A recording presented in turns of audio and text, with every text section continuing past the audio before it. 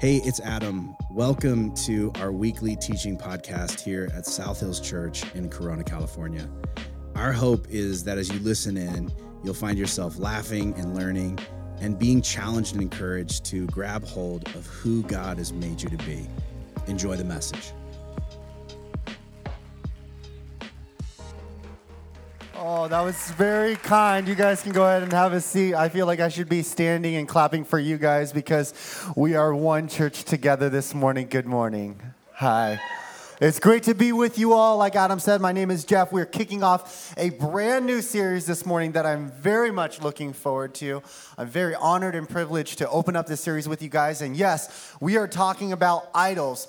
And probably for most of us in the room, including myself, you're probably the type of person who's like, yeah, I don't really stash like little golden statues or like I have like little fashion cows in my closet that I bow down and pray to, right? That's not really me. But the church I was growing up at, we supported this pastor who was boots on the ground. His name was Pastor Suresh in India. And he came to speak at our church one weekend. And he's looking out at our church. Incredible preacher, incredible man of God. He said, the culture and the people that I have to minister to, they worship hundreds and hundreds of different gods. But at least we name them and recognize them. And I just felt the air suck out of the room. And the aha is that oftentimes in our Western way of thinking is that we kind of resurrect these little gods, these little lowercase g gods in our hearts, and then they take place. And so in this series, we want to unpack how does that actually happen and what are some of those little idols that we build up. Because we tend to think that idols are another religion's God, but what is an idol? What is an idol? Anything that is more important to you than God, that absorbs your heart and mind more than God. So anything that absorbs your heart and your mind more than God, and this is very key, or anything you seek to give you what God can actually give. The outcome for you is typically significance, value, security. See, when we open up our Bible, and if you ever look at your Old Testament, you'll see that God's chosen people, the Israelites, they struggled with worshiping idols. And you always kind of think like, that's weird. Why would they do that? They have the God of the universe, Yahweh himself, on their side. Why would they fashion a golden calf? Why would they choose to adopt another culture's God and then worship it? And then they keep getting in trouble for it. Well, let me give you an example. The Israelites turned to this one god called Baal, B-A-A-L. And what happened was the Israelites went 3 years without rain. And so if you can imagine, if your economic system is built upon crops and harvesting, going 3 years without rain is pretty tough, right? Everybody's on the struggle bus with that. And so they feel like God is not showing up. So they turn to the Canaanite god Baal. What is God? What is Baal the god of? Fertility and rain, folks. Our God, Yahweh himself, the God of the universe, feels like he's not showing up in our lives. So we're going to start reaching to something else that can fill that void. Do you resonate with that at all? I certainly do. In the places where I feel like God is not showing up in my life, well, it would feel a lot more safe if I could just have a little bit more security here. Or if I could just jockey for this position here, I don't really need God to show up in this. And so this is nothing new. And the important factor is that more often than not, our idols are not even bad things. That's why most of us, we don't realize that we have them because they are good things that we have made ultimate things. It's not necessarily that we want bad things, but we want good things too much. But ultimately, why should we have this conversation about idols? Why? Other than the fact of, hey, it's probably good to worship the real God, the God of the universe, the God that actually loves you, the God that actually died for you. What implications does this have up close in our lives? Take a look at this. Idolatry will lead to immorality. And immorality will lead to imprisonment. If we walk down the path of having idols take hold in our lives, it is a for sure thing that will lead us to a place of immorality, and immorality will always lead us to imprisonment. John Calvin says this, that our hearts are idol factories. Martin Luther believed that any violation of the Ten Commandments begins with a violation of the first commandment, putting anything above God in our lives, i.e., if it's a lie, it's because I've set something in my heart above God that is worth lying for. If I steal, it is because it's worth stealing for. It is about putting God aside. And so while there's hundreds of different service idols, we could talk about money being an idol. We're going to spend the next few weeks looking at empty promises of the 4 root idols. We're calling these root idols, okay? So approval, comfort, control. But this morning we're looking at power. Power, baby. And I don't know about you, but I felt like I had to look up the definition of power just to make sure that we're all on the same page. So power is the capacity, this is from Oxford. Power is the capacity or ability to direct or influence the behavior of others or the course of events. So we've kind of come up with a little quippy subtag of this morning, and it's power, the idol of the most influential. The most influential.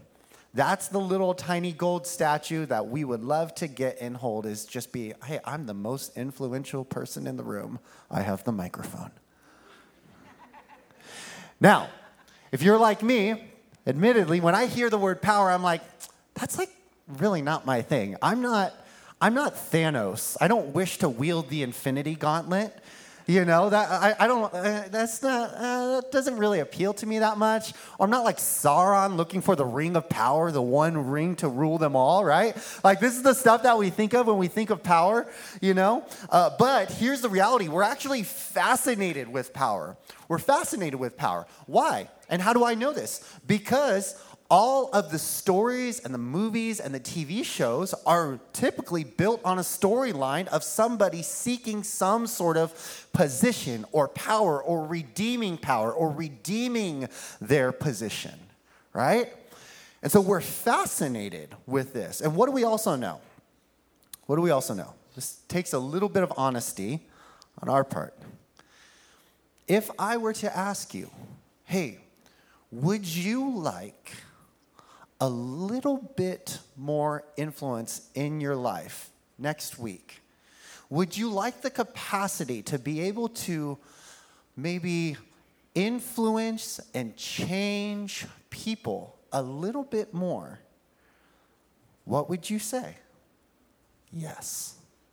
It's in the same vein of, if I gave you $10,000, no strings attached, would that make your life better? The answer is yes, folks. The answer is yes. And with that, I actually trust that you guys are pretty decent folks in here. And the reason why you're saying yes, I don't even think is purely selfish, right? Yes, it could make your life easier. Yes, $10,000 more can make your life easier. Yes, more influence can make your life easier. But also, we do recognize it can make other people's lives easier. Of course. Here's the problem. I'll give you that $10,000. I'll give you that bit more of influence. Let's come back in 2 weeks. Do you want $10,000 more dollars? Yes. Do you want a little bit more influence? Yes. Yes. Because I would love to bless people more. Now, here's what happens though.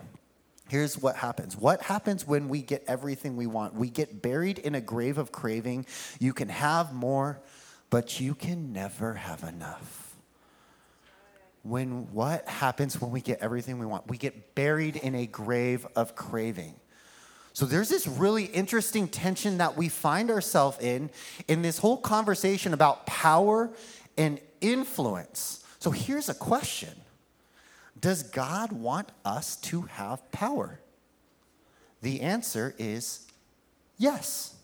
We find this right in the beginning of the Bible. In Genesis chapter 1, 26 through 28. I'm not going to take time to unpack the entire thing. But basically what God does is that he creates humanity. And then he gives us, here it comes, rule and dominion. That is power and influence, folks. That is power. They will reign over the fish and the sea, the birds in the sky. Go to the next verse on there, and you guys can see it. He creates us in his own image. And then in the final verse, we see how we are called to rule and reign. But then, Jesus himself would say, what good is it to gain the whole world, but forfeit your soul? So, should Christians aim to gain influence? I believe yes.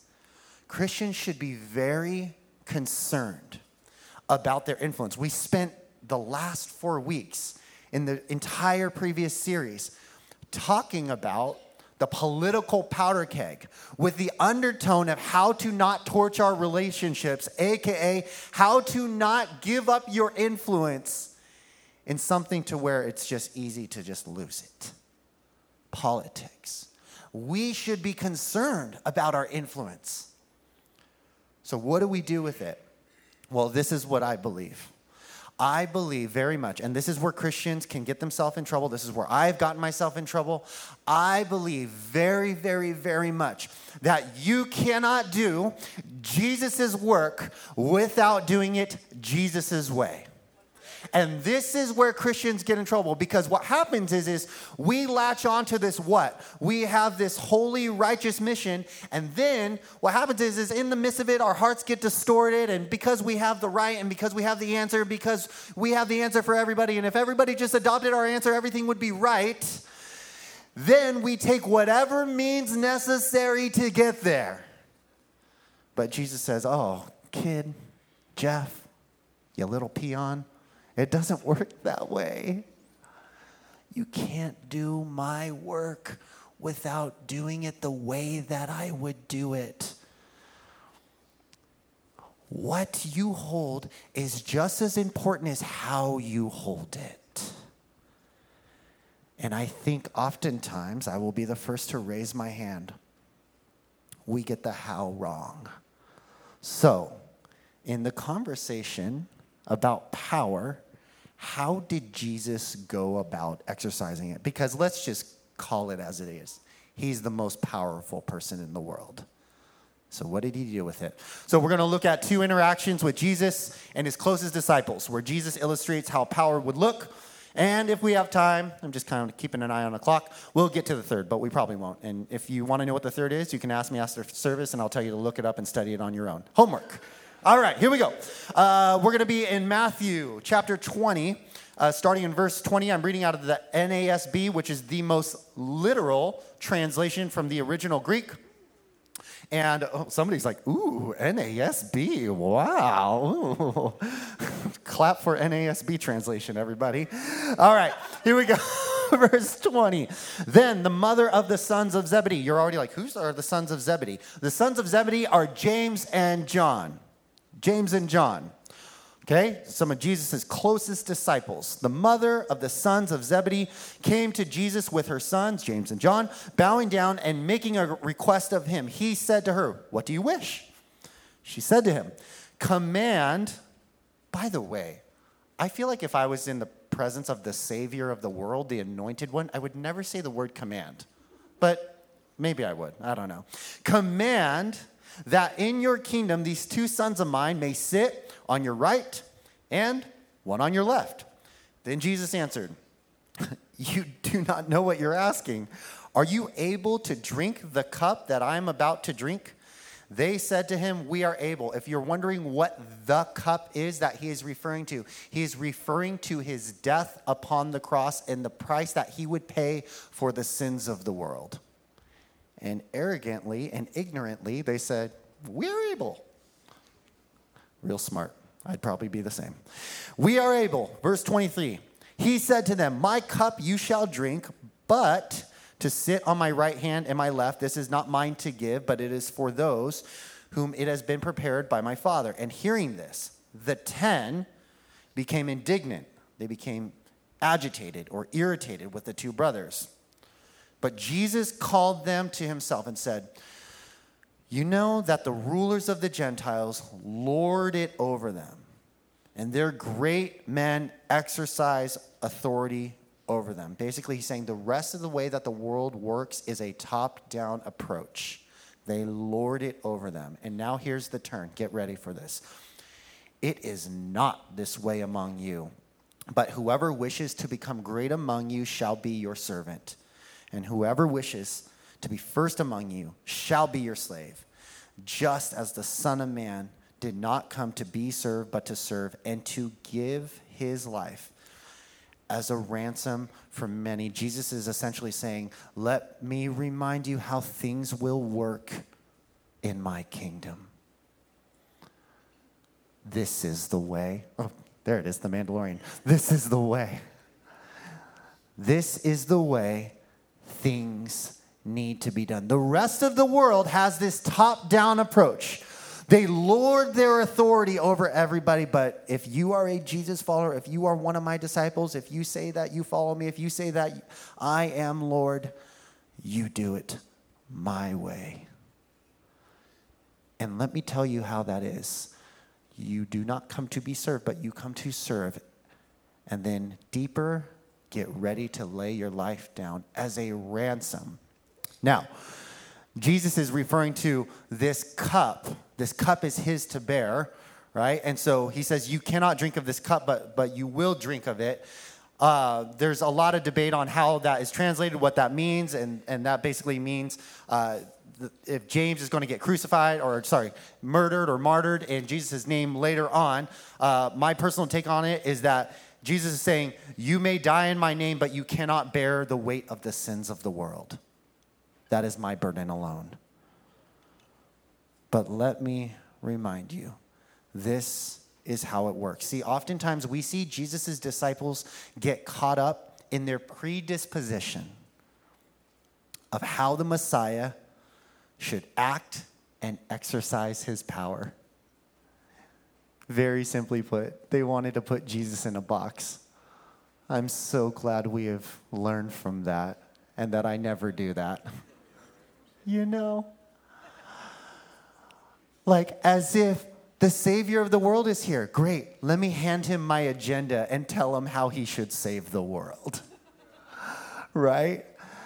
Let me show Jesus how it should happen, how things should play out, the way that he should go about doing his ministry, the way that he should act, the way that he should be, the way that he should benefit me, of course. Can I sit at your right hand? Can I sit at your left hand? Jesus, can you answer that prayer? Because I've been waiting on you for a very long time.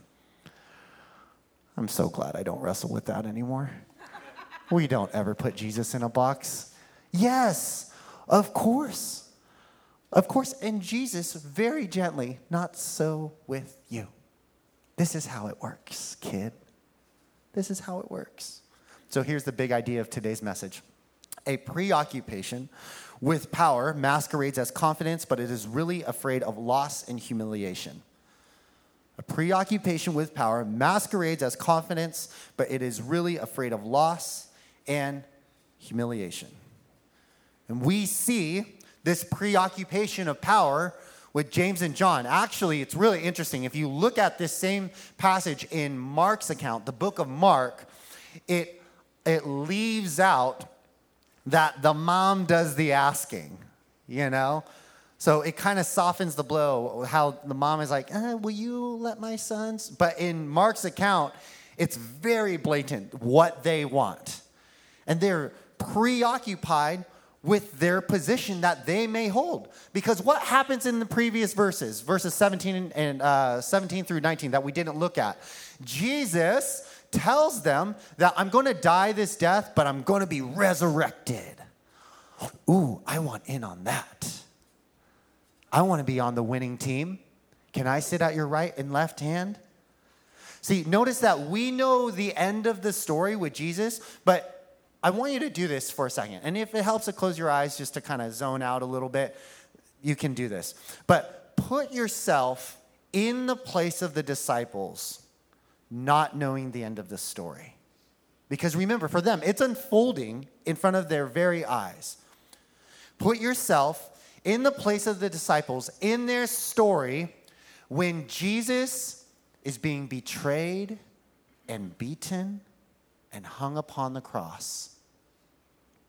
Oh no. There goes our Messiah. There goes the anointed one. We lost.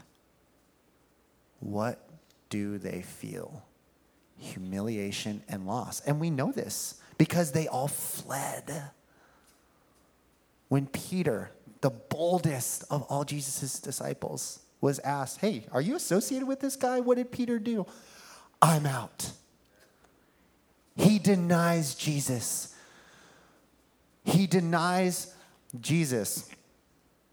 They felt loss and humiliation. Let's look at this passage. This is before Jesus' journey to the cross. This might be familiar to some of you if you've kind of read the Passion story, but this is found in, where are we at? Mark chapter 8, verse 27. Jesus went out along with his disciples, the villages of Caesarea Philippi, and on the way he questions his disciples, who do people say that I am? They told him, saying, John the Baptist, and others say Elijah, but others, one of the prophets. And he continued questioning them. But who do you say that I am? Peter, we got to love Peter. Peter answered him and said, you are the Christ. Christ, translating the anointed one sent to redeem the world. Verse 30. And he warned them, Jesus, warned them to tell no one about him. And he began to teach them that the Son of Man must suffer many things and be rejected by the elders and the chief priests and the scribes and be killed, and after 3 days rise again. And he was stating the matter plainly, And Peter took him aside and began to rebuke him. In Matthew's account, I want to add this in the Gospel of Matthew's account, Peter says, never, Lord, this shall never happen to you. Notice what just happened. Jesus, you're right. I'm the Son of God. Now, here's what's got to happen. I got to die. Peter's response, never. Never. Back in Mark, verse 33. But turning around and seeing his disciples, he rebuked Peter and said, get behind me, Satan. Oh, get behind me, Satan, for you are not setting your mind on God's interests, but man's. Look at Peter's response. Never, Lord. Never. Man, that story took a quick turn. He went from recognizing that Jesus was the Son of God, the anointed one, here to save the world, to being called Satan. Get behind me. What was happening? I believe that Peter, we look at the life of Peter, he was very emotional, very reactionary. And you would be too. I would be too. Because the one that we are putting our trust and faith in is just telling me that we are going to lose the battle. Wait, you're the Son of God? You're going to die? We're going to lose? We're going to get Michael Jordan on our team and then start losing? That's not how this works. Never. But Jesus has something more in mind. See, we may not say that we resurrect little idols, stash them in our homes, and bow down and worship them. But we have to recognize they can be dangerously prevalent and just kind of creep up in these moments or just simmer there. So here's a question. How do we notice them before they take hold, especially in the conversation of power? Because that's what we're talking about this morning. How do we know if the idol of power is starting to just kind of take a little bit of a root and then starting to build and fester? One of the main key triggers is anger. Anger. And if you wrestle with anger, that may be a sign that there's your idol. Now, challenges and competition are primary avenues of experiencing power. And so when losing happens, anger can flare up. Again, it's not that competition is bad. Winning and influence are good things. But when we find our identity in those things, they become an idol. In fact, someone who worships power may not even have winning as their primary motivation as much as it is to avoid losing. They feel, just as the disciples did, exposed and embarrassed and humiliated when it happens. Again, put yourself in the place of the disciples. Where were they during Jesus' crucifixion? Except for one of them. They were gone. We lost. We followed this guy for over 3 years, and we lost. Oh, man. Jesus had so much. He was up to something. I love it. I was watching, any Star Wars fans out there? Woo, a few? Okay, great. I'm going to throw something out there. I was watching the most recent episode of Ahsoka this week, one of my favorite Star Wars characters. This last Wednesday, I'm like casually watching it. I'm like, oh, this is really good. And man, Dave Filoni's a great writer. Oh man, this feels really like Star Wars. And then she says this, anger and frustration are quick to give power. Ooh, and they imbalance you. I mean, she's talking about the Force, but... But man, how true is that?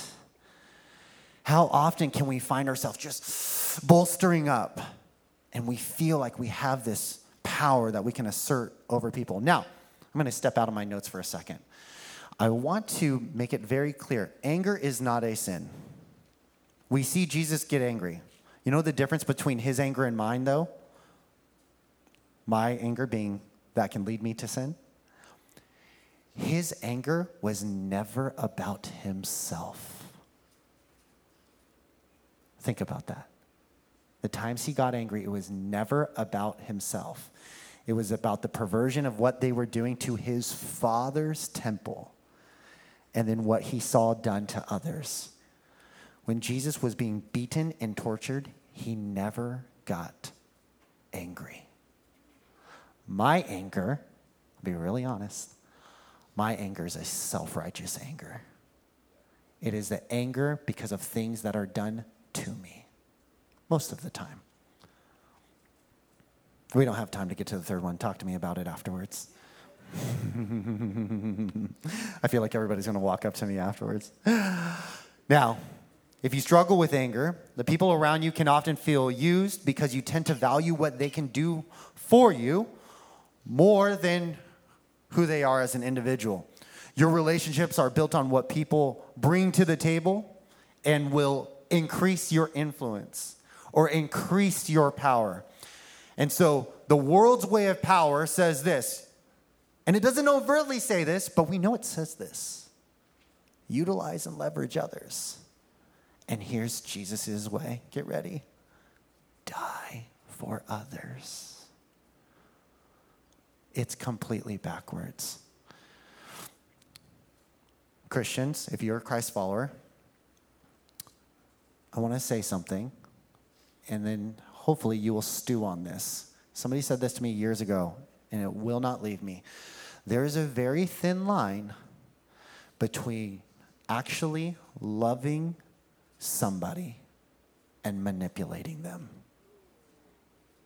A very thin line. And oftentimes I have to check my heart and saying, was I really loving that person? Or did I just do something to get what I want? Am I really loving this person with no strings attached? Or is there something in it for me? Now, the one hook I would put in that is the one thing I want to say, well, you know, kind of, I would hold that over, is to win people over for Jesus and the gospel so that they would know him.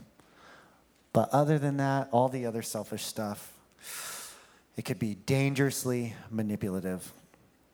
So we talked about anger being an indicator of power. And honestly, I'm not the type of person to where I actually really struggle with anger, to be honest. Sadness and depression is my motif, my way to go, and disappointment. But 2 years ago, I left a job and a church family just through a really messy transition. And I noticed, and I debated whether or not sharing this with you guys because it's kind of vulnerable.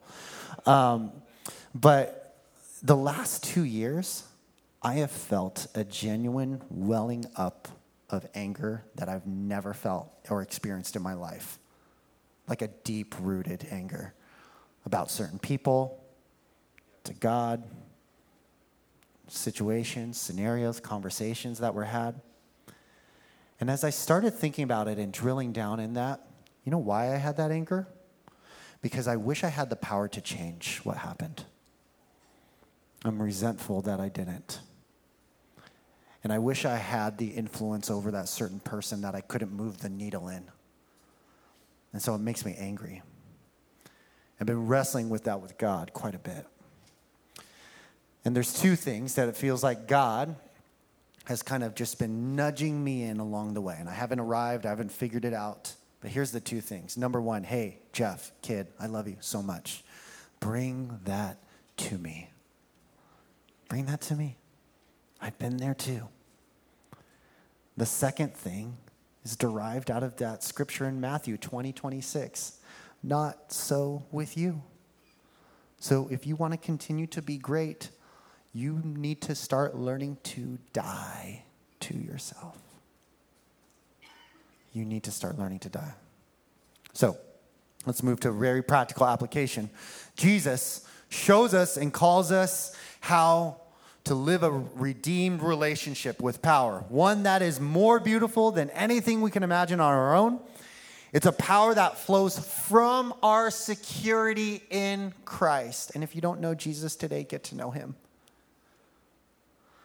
It flows from our security in Christ. It's a power that is used for others, and it is a power that serves our Heavenly Father's kingdom. Henry Nouwen, one of my favorite authors, who's actually a Catholic priest, says this: what makes the temptation of power so seemingly irresistible? Maybe it is that power offers an easy substitute for the hard task of love. It seems easier to be God than to love God. Easier to control people than to love people. Easier to own life than to love life. And my goodness, everybody, that is so true of me as I walk through this whole journey. It would be so much easier if I could just change that person rather than love them. It'd be so much easier if I could just change that whole scenario and wish that it never happened, rather than see what God was up to in it. So, any power that we get is intended to be used for serving others and inviting God's kingdom to break through into our world. By the way, if you're the type of person, again, we can debate this all day long, but if you're the type of person that is like, Jesus is a pacifist, I will debate you on that. I was going to say, I'll fight you on that, but whatever. I don't want to scare anybody away. But what Jesus is doing takes an immense amount of courage and proactivity. Folks, that is not passive. Laying down your life is not a passive thing. Dying for others, being beaten, laying down your preferences, your opinions, that is not passivity, folks. That's actually a choice. It's a proactive choice. And it takes a lot of hard work in partnership with His Holy Spirit to do that. Oh, I was getting fired up there for a second. Okay, let's just go to the practical application part. So, here's what I would love for us all to do. So, we got a two-part application here. Number one, learn to embrace the type of power that Jesus calls us to. And you can memorize that Matthew 20:26 verse. Not so with you. You could just start with that. Not so with you. Whoever wants to be great in my kingdom needs to learn to serve, lay down his life. So I'm kind of paraphrasing the passage for a second. Obviously, I clearly haven't memorized the NASB version. Right? But here is the second thing, very practically. What I want you to do if you find yourself with wrestling with idolatry and having a hard time finding any inclination to want to serve. If you're in the boat of saying, Jeff, that all sounds great. Laying down your life, that sounds nice. Or serving others, that sounds nice. But honestly, I have zero motivation to do that. I have zero inkling to do that. Let's go back to this. Idolatry, immorality, imprisonment. I purposefully left off one because it actually starts a little bit further back. It starts with ingratitude. Let's put that slide up. Ingratitude leads to idolatry, leads to immorality, leads to imprisonment. So how do we push back against idolatry? Start at the beginning and cultivate gratitude, church. By the way, if you're not a Christian, you can still do this. How fun is that? Cultivate gratitude. Get in the habit of saying, thank you, Lord. Thank you that you see me. Thank you that you love me. Thank you that you haven't forgotten about me. Thank you that you care for me. Thank you that you care for my kids. Thank you that you care for my church. Thank you that you care for the guy that's operating the camera. You know? Cultivate gratitude. Because here's what I know. Serving always starts as an overflow of gratitude. If you are in the place where you're serving or you feel like you have to serve, but you do not have gratitude in your heart, that will run out real quick. Or you'll just become resentful. That's not fun. Right? You're being forced to do something. But if you have gratitude, this is the way that we push back against idolatry, everybody. Cultivate gratitude. Let's do this right now. I'm going to ask the worship team to come up. You guys can close your eyes where you're at. And we're going to take a moment. I always like to take the moment to do this at the end of every message because I've done a lot of talking. And we can just kind of enter into a posture of prayer right now. Whatever is helpful for you. Sometimes for me, I like to just close my eyes, have my hands open in my lap. That's just a symbol of just receiving what God has for me. But recognize a few things. I've done a lot of talking, but my hope is that Holy Spirit, you would be the one that is actually doing the real talking in people's hearts. The real convicting, the real moving. And that, God, you would bring to mind maybe the little idols that we've kind of just been building. Maybe some of them aren't being built upward, but they're actually taking more of a root that is downward.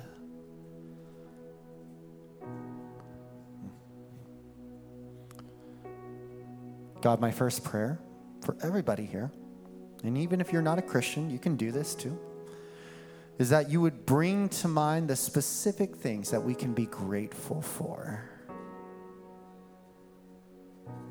And maybe just where you're at, you could just say, thank you.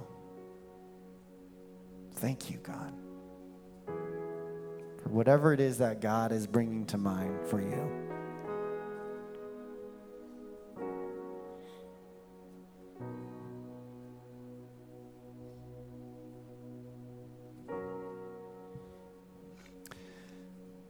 Jesus, I pray specifically for those that are in a place specifically where it feels like anger has kind of taken root,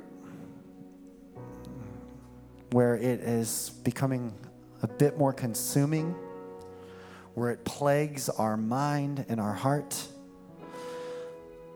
Jesus, I just pray that your nearness would be felt, your presence would be felt in what we are wrestling with, what we are going through. Help us to be courageous people that turn to you because we know that you're reaching out to us. You're good. You're full of grace. You love us. Your love is unending. And we can come to you just as we are. Thank you for that. Thank you for that. Amen.